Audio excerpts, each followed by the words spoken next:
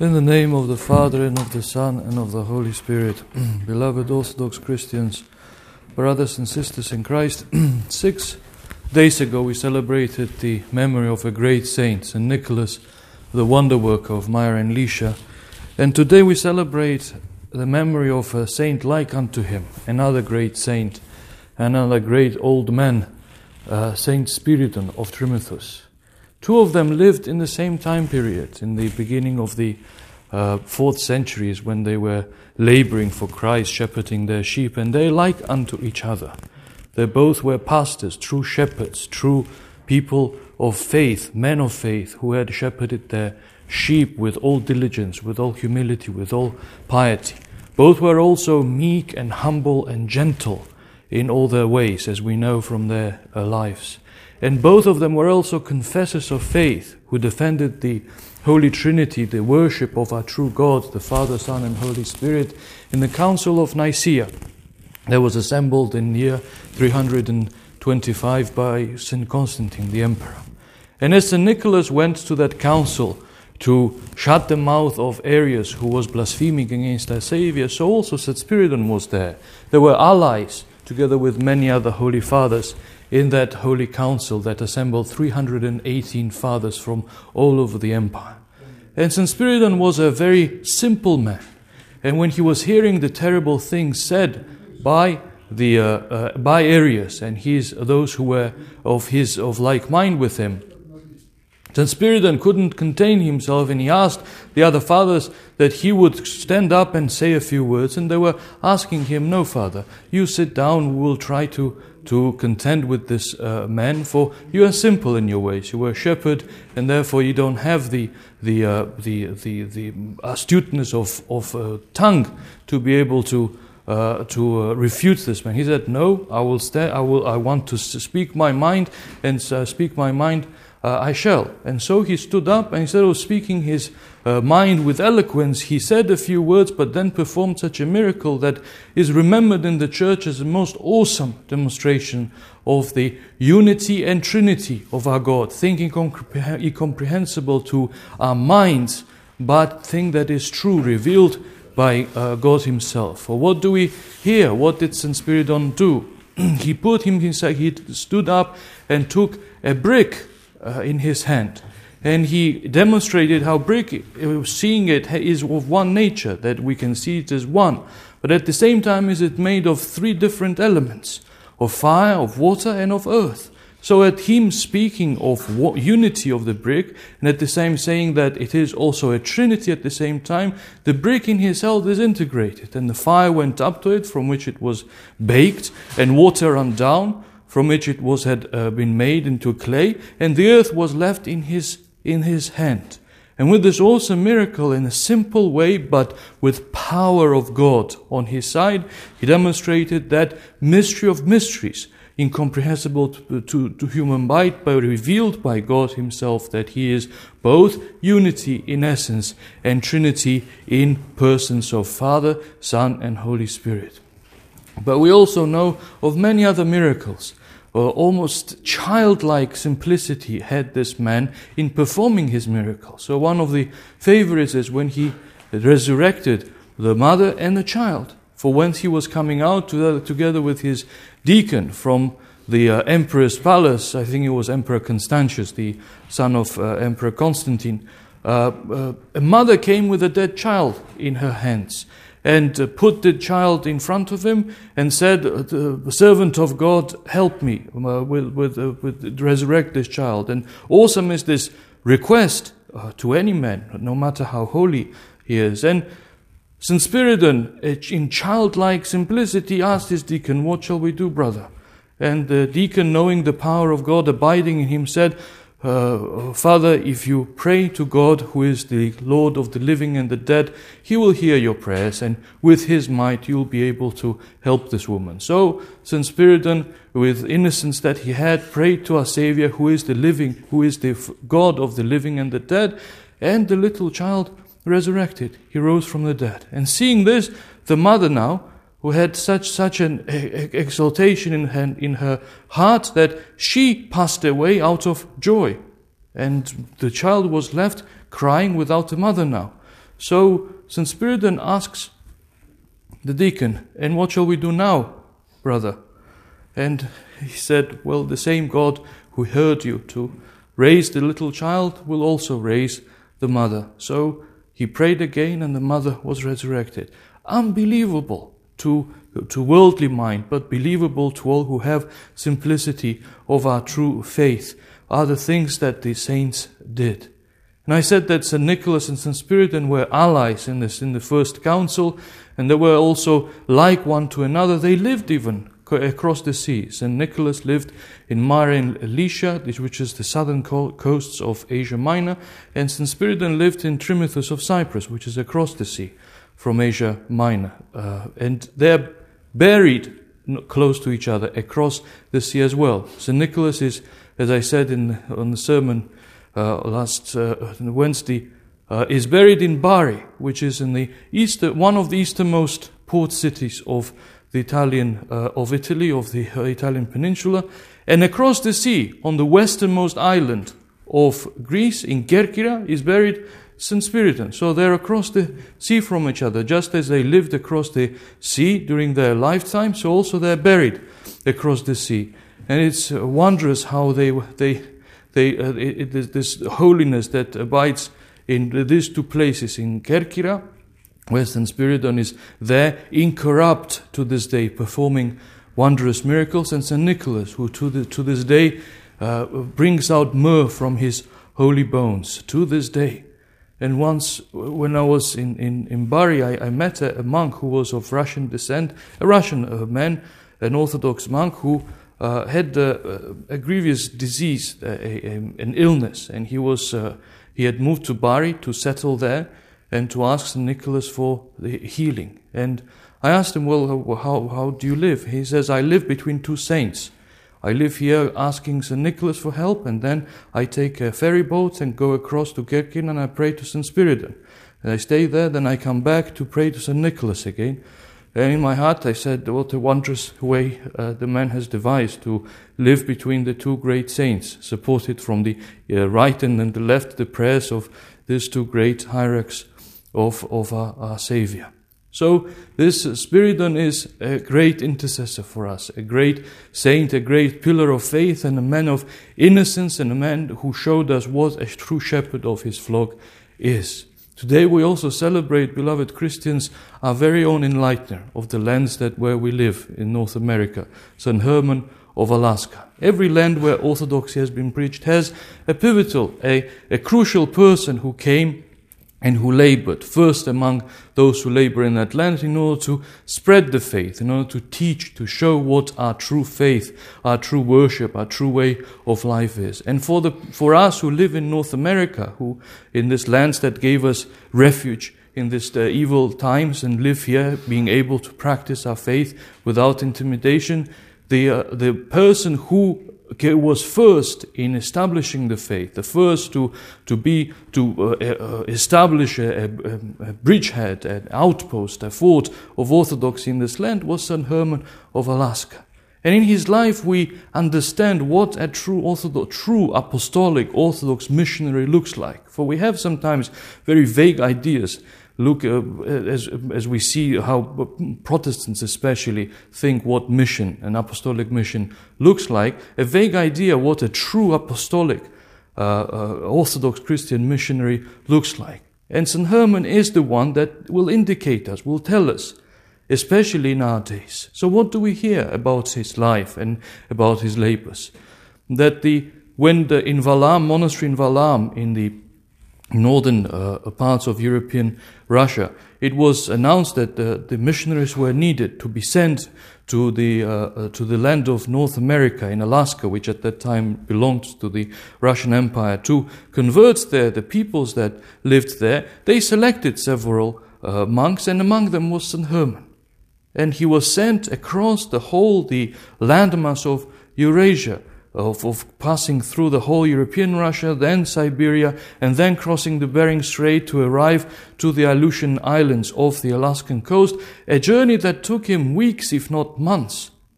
And he knew that after moving from his beloved monastery of Valaam, he wouldn't see it ever again, for there was no possibility of making trips back and forth. He was there to be sent to be like a man who is sent as a vanguard, to create an outpost in a foreign land. And he bid farewell, and understanding that this was his sacrifice. So the first character, first trait of somebody who is selected to do a mission, to labor apostolically for other people, is sacrifice of his own land, sacrifice of his own kin, to go out and be there with the people with whom he wants to share the true faith. But once he arrived in Alaska, what did he do? Did he go from place to place with grandstanding to start preaching to people who hadn't heard the faith yet? No, he didn't do that. What he did was to settle and start living an Orthodox Christian monastic life. And that is the apostolic way. To go in a place and to create a small spot, small space, small island of holiness where true God is worshipped in a true Orthodox manner, and where people live, even it be 1 or 2 or 3, live in an Orthodox manner in accordance with the piety of the Church, and to persist in this practice, to create a true fort, true outpost of Orthodox life where God is worshipped according to our faith, true God with true worship, and to live in accordance with the piety of the Church, and to persist in this. And this is what St. Herman did. He was neither a priest nor let alone a bishop or a metropolitan. He was a simple monk. And that is how he did his mission, because he understood from the spirit of apostolicity that the Church has, and reading the Acts of the Apostles and the preachings of other missionaries before him, that this is how the apostolic mission works. You create a place where God is worshipped, and that place, through those 2 or 3 people, God works marvels. Shockwaves of grace are spread abroad in that land, and those who have their hearts open, they will be attracted, like bees to the honey. They will be attracted to come, and that is when we give testimony of our faith. That is when and to whom we give explanation of what our faith is. And that is how the preaching is done. That is how the apostles did it. They didn't go just anywhere. They were called. They knew there were people who would hear them, and they went and settled in the house of one or a house of another, and they established a house church, so that the people who God knew in their hearts would come and ask them of faith. The only time they went and preached out abroad was in the synagogues. And why in the synagogues? Because in the synagogues the groundwork was done already. They were expecting the Messiah. But the only time that St. Paul went out and preached to people who were not prepared to hear about the faith, which was in Areopagus in Athens, he was laughed at that time, actually, because the people were so unprepared to hear what he had to say that they couldn't understand that why is this man preaching about the resurrection of the dead, although St. Paul's preaching was with power and with strength about the unknown God. Yet the pickings from that preaching were very meager. Meager in a relative sense, because one of them who did convert at that time was St. Dionysius, the great among the bishops of Athens, and who also wrote this marvelous work. So meager pickings, relatively speaking. He picked up 1 or 2 that would become giants of the faith.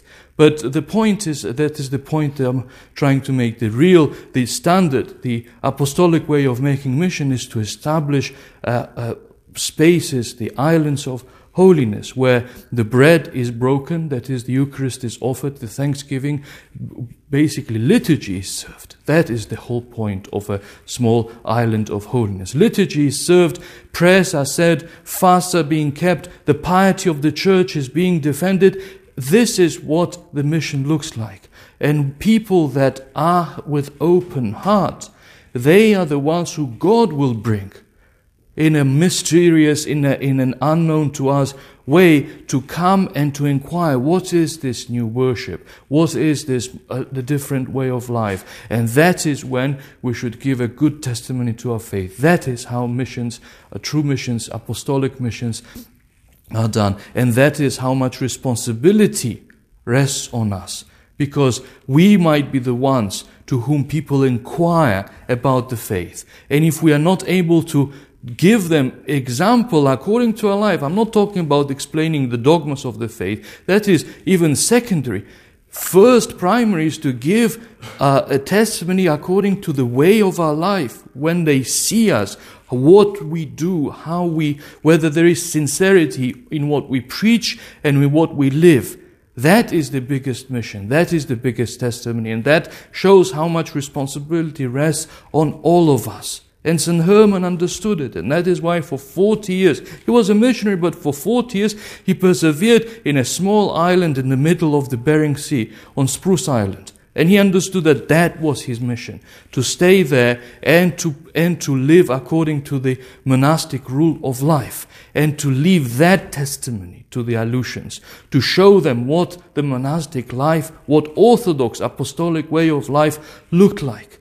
And he understood that he wasn't there to count the harvest of how many people he converted. No, the others would do that. This next generation of monastics or Orthodox Christians, his task there was to sow the soil, to till and sow the soil with abundance. And that is what he did by persevering in his little cell.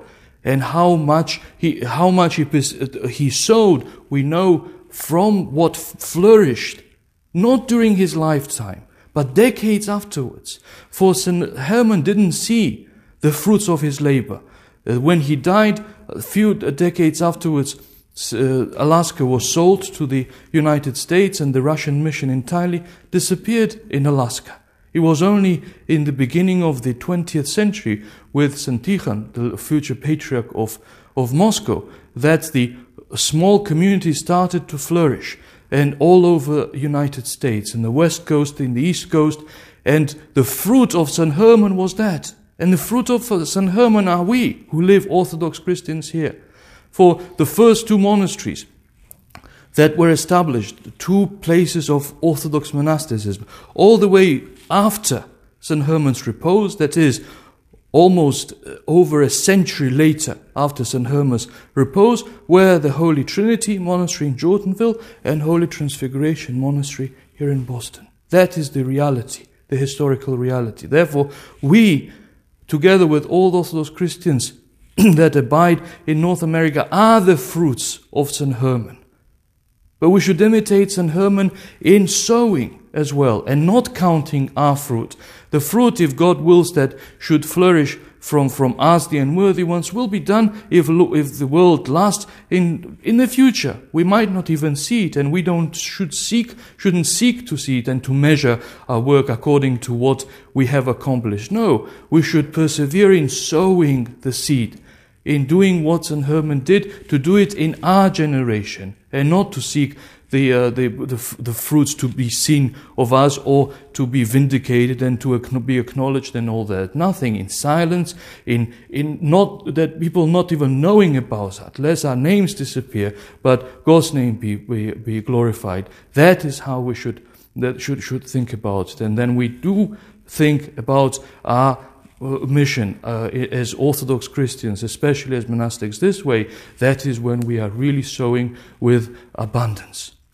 There are not many writings of St. Herman of Alaska. In fact, he wrote very little, and very little is known of what he had spoken. We know about his life, but there is one conversation which he had with the governor and other dignitaries of the Russian colony of Alaska at that time, who had invited him to participate in some kind of event. And he was there as a representative of the Russian church, and he was listening to what the people were saying. And when time came for him to say a few words, he asked this penetrating question to all of them there present. And he asked, "Do you gentlemen, you say that your Orthodox Christians and your pious Orthodox Christians, do you love God above everything?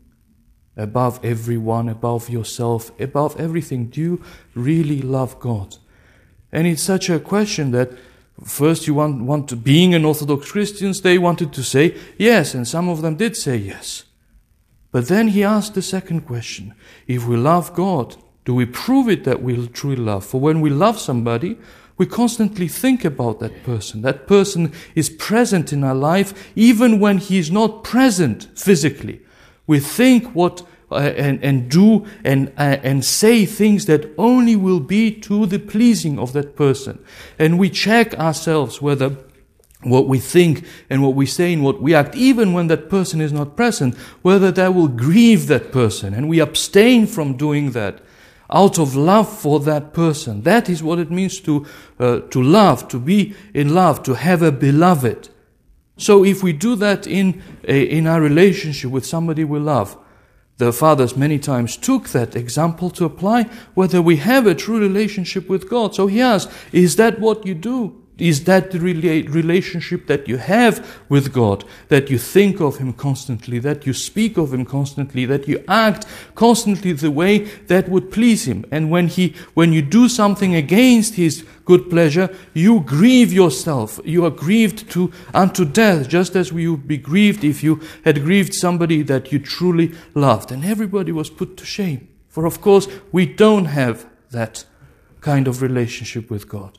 And that is when he pronounced those words, those blessed words. Let us therefore from this minute, from this hour, from this day, love God above all things and to cultivate this relationship with God. These are these beautiful words which drive home why the fathers would mourn death, for example, so much. Not that they were afraid of death. The mourning, the remembrance of death, it wasn't because they were afraid of their soul separating from their body and the worm sitting up our bodies. That's part of life where everybody dies. It wasn't that. It was that they, with approaching that, they understood and felt with their whole being that less and less time is left to cultivate this relationship with God. For Christianity, it differs from false religions, among other things, by this, that we are not a religion of self-improvement, of some kind of yoga where we independently and autonomously improve ourselves by doing certain exercise and this and that. No. Christianity is a religion of a living relationship with the living God. It's to cultivate this bond, this friendship with God. That's what Christianity is. And if it's difficult to create this bond among human beings, much more difficult it is for us sinners who are so separated from holiness to create with God. And that is why the fathers would mourn the every passing day, for one less day was left to truly cultivate, to create this bond with our Savior, this friendship.